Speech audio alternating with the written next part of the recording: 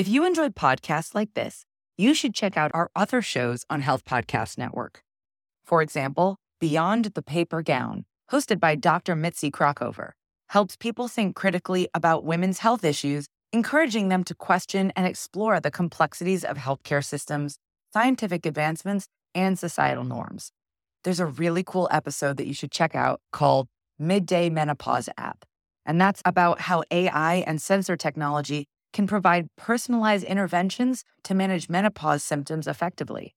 Check out Beyond the Paper Gown on your favorite podcast platform or visit healthpodcastnetwork.com. I'm Tara Bradner, and this is Hopeful Hints, an infertility podcast where you will receive quick, hopeful hints to guide you through infertility. Here, you will find education, inspiration, and most importantly, find peace as you walk through this journey to fulfill your family vision. Welcome to Hopeful Hints. I'm your host, Tara Bradner, doctorate nurse practitioner and fertility coach, and today we are continuing in our 4-part series on PCOS since September is PCOS Awareness Month. Today, we're going to talk about the ugly truth about diagnosing PCOS. Hang with me, there's some great content coming. We know that 10% of women suffer from PCOS, and I want to share with you one of my favorite companies, Elon Healthcare.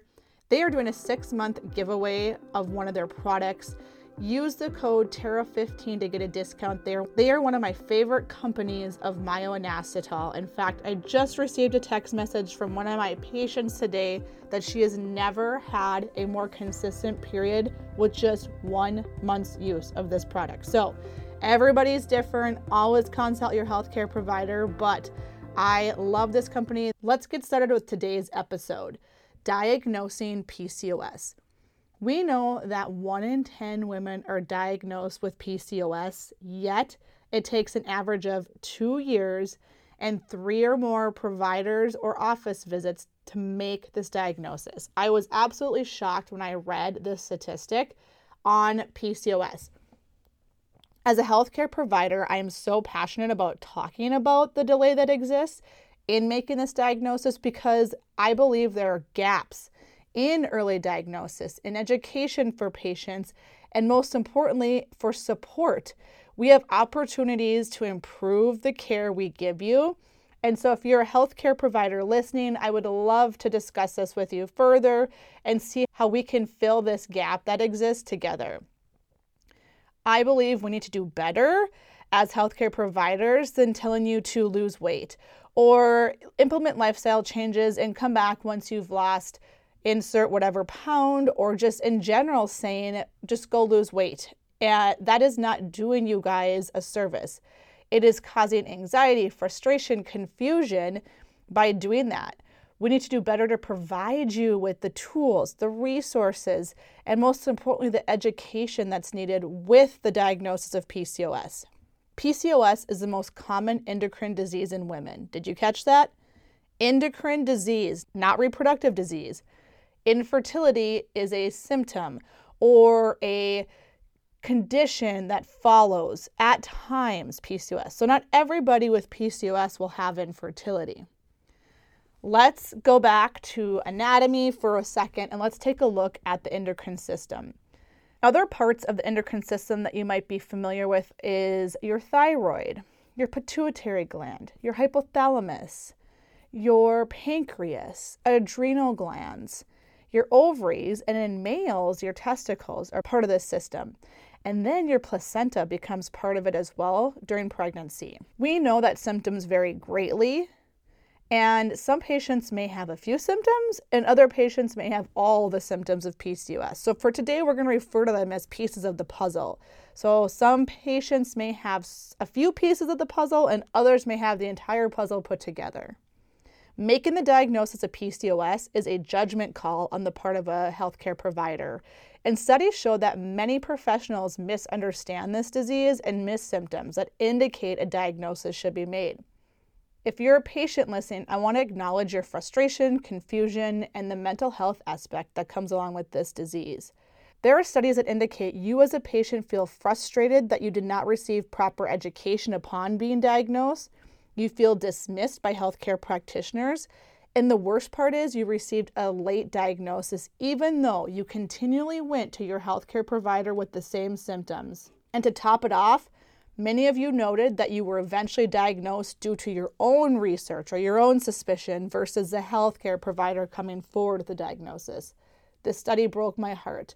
We can do better as healthcare providers. And I want to empower you as a patient today that moving forward, you will continue to speak out on behalf of your healthcare, especially if you feel symptoms are being missed or overlooked. I'm huge on you being a patient advocate for yourself.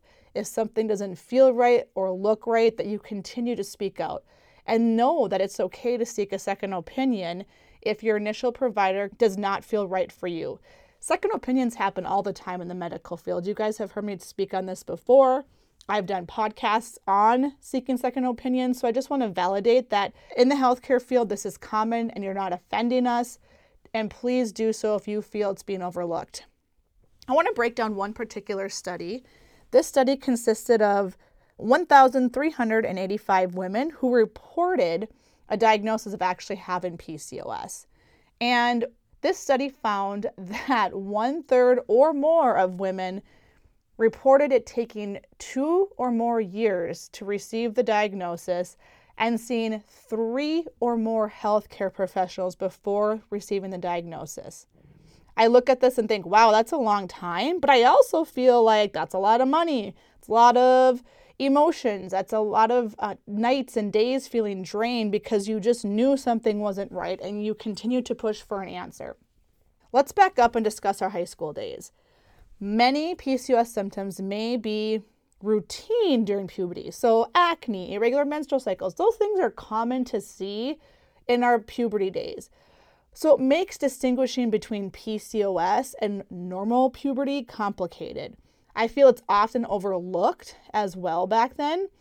I have found several patients with PCOS in high school, and I've seen several patients that knew they had symptoms in high school that go above and beyond just acne or irregular menstrual cycles. If you're listening or know somebody in high school even that thinks they have this, please encourage them to advocate for their health care as well. We do tend to avoid ultrasound in adolescence because it is not uncommon for the ovaries to display high follicle numbers or have ovarian volume that fits the same diagnosis of PCOS. So it's common to not do some standard testing during puberty. Therefore, we need to really look at symptoms. Okay, so moving into diagnosing. I hate to say this, but unfortunately, there is no single magic test that says you have PCOS, which makes putting the pieces of your puzzle together even more challenging for providers.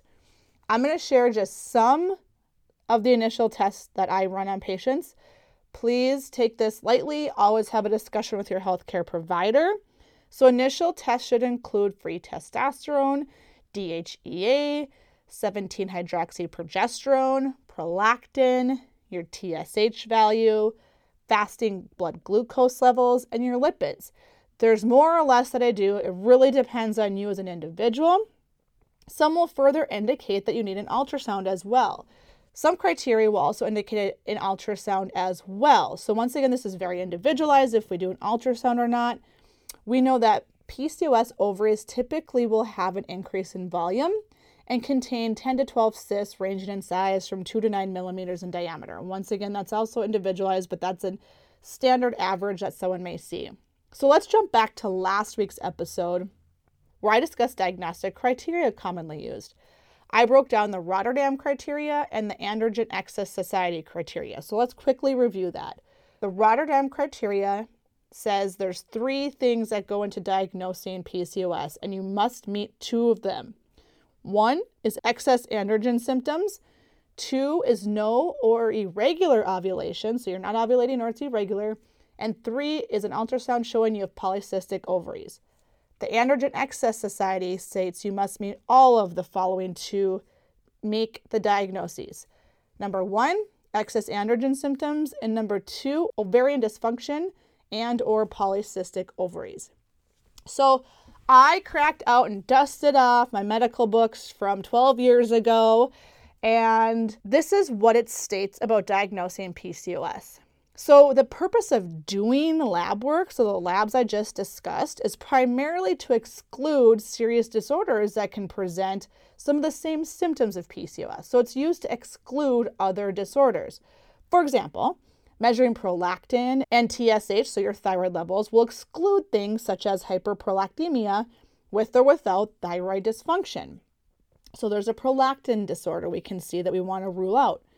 In patients without clear signs of androgen disorder, drawing labs such as free testosterone and DHEA may be helpful. However, the best predictor of androgen symptoms is looking at you in the clinic and that clinical presentation of symptoms. Let's not forget, once again, you may exhibit mild to moderate signs of PCOS and not have elevated blood levels or irregular ovulation to go along with that. So I really want to focus on PCOS should be a clinical decision that is made looking at symptoms, physical symptoms, in addition to the lab and ultrasound that go along with it. As I moved into my second textbook, it notes the diagnosis of PCOS is made with evidence of clinical symptoms, so once again, symptoms, or biochemical, aka lab draws, presence of ovarian dysfunction.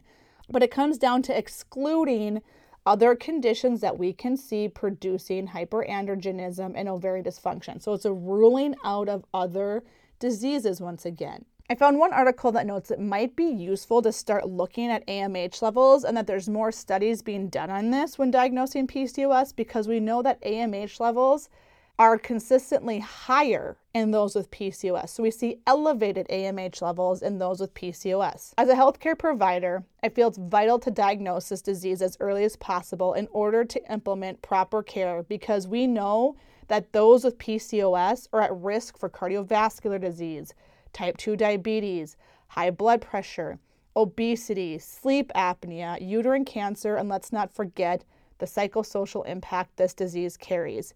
Remember, my inbox is always open.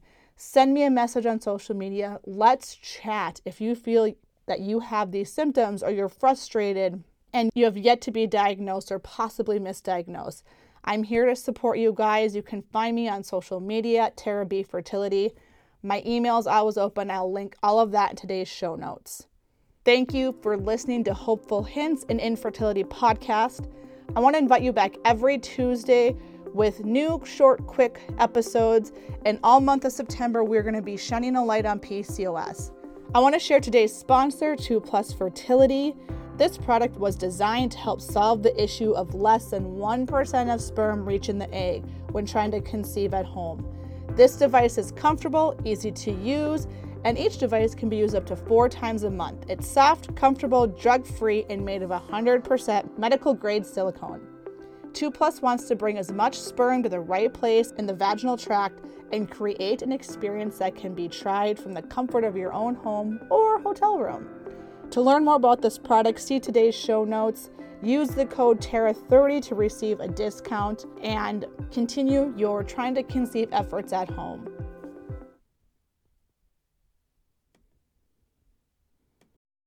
If you enjoyed podcasts like this, you should check out our other shows on Health Podcast Network.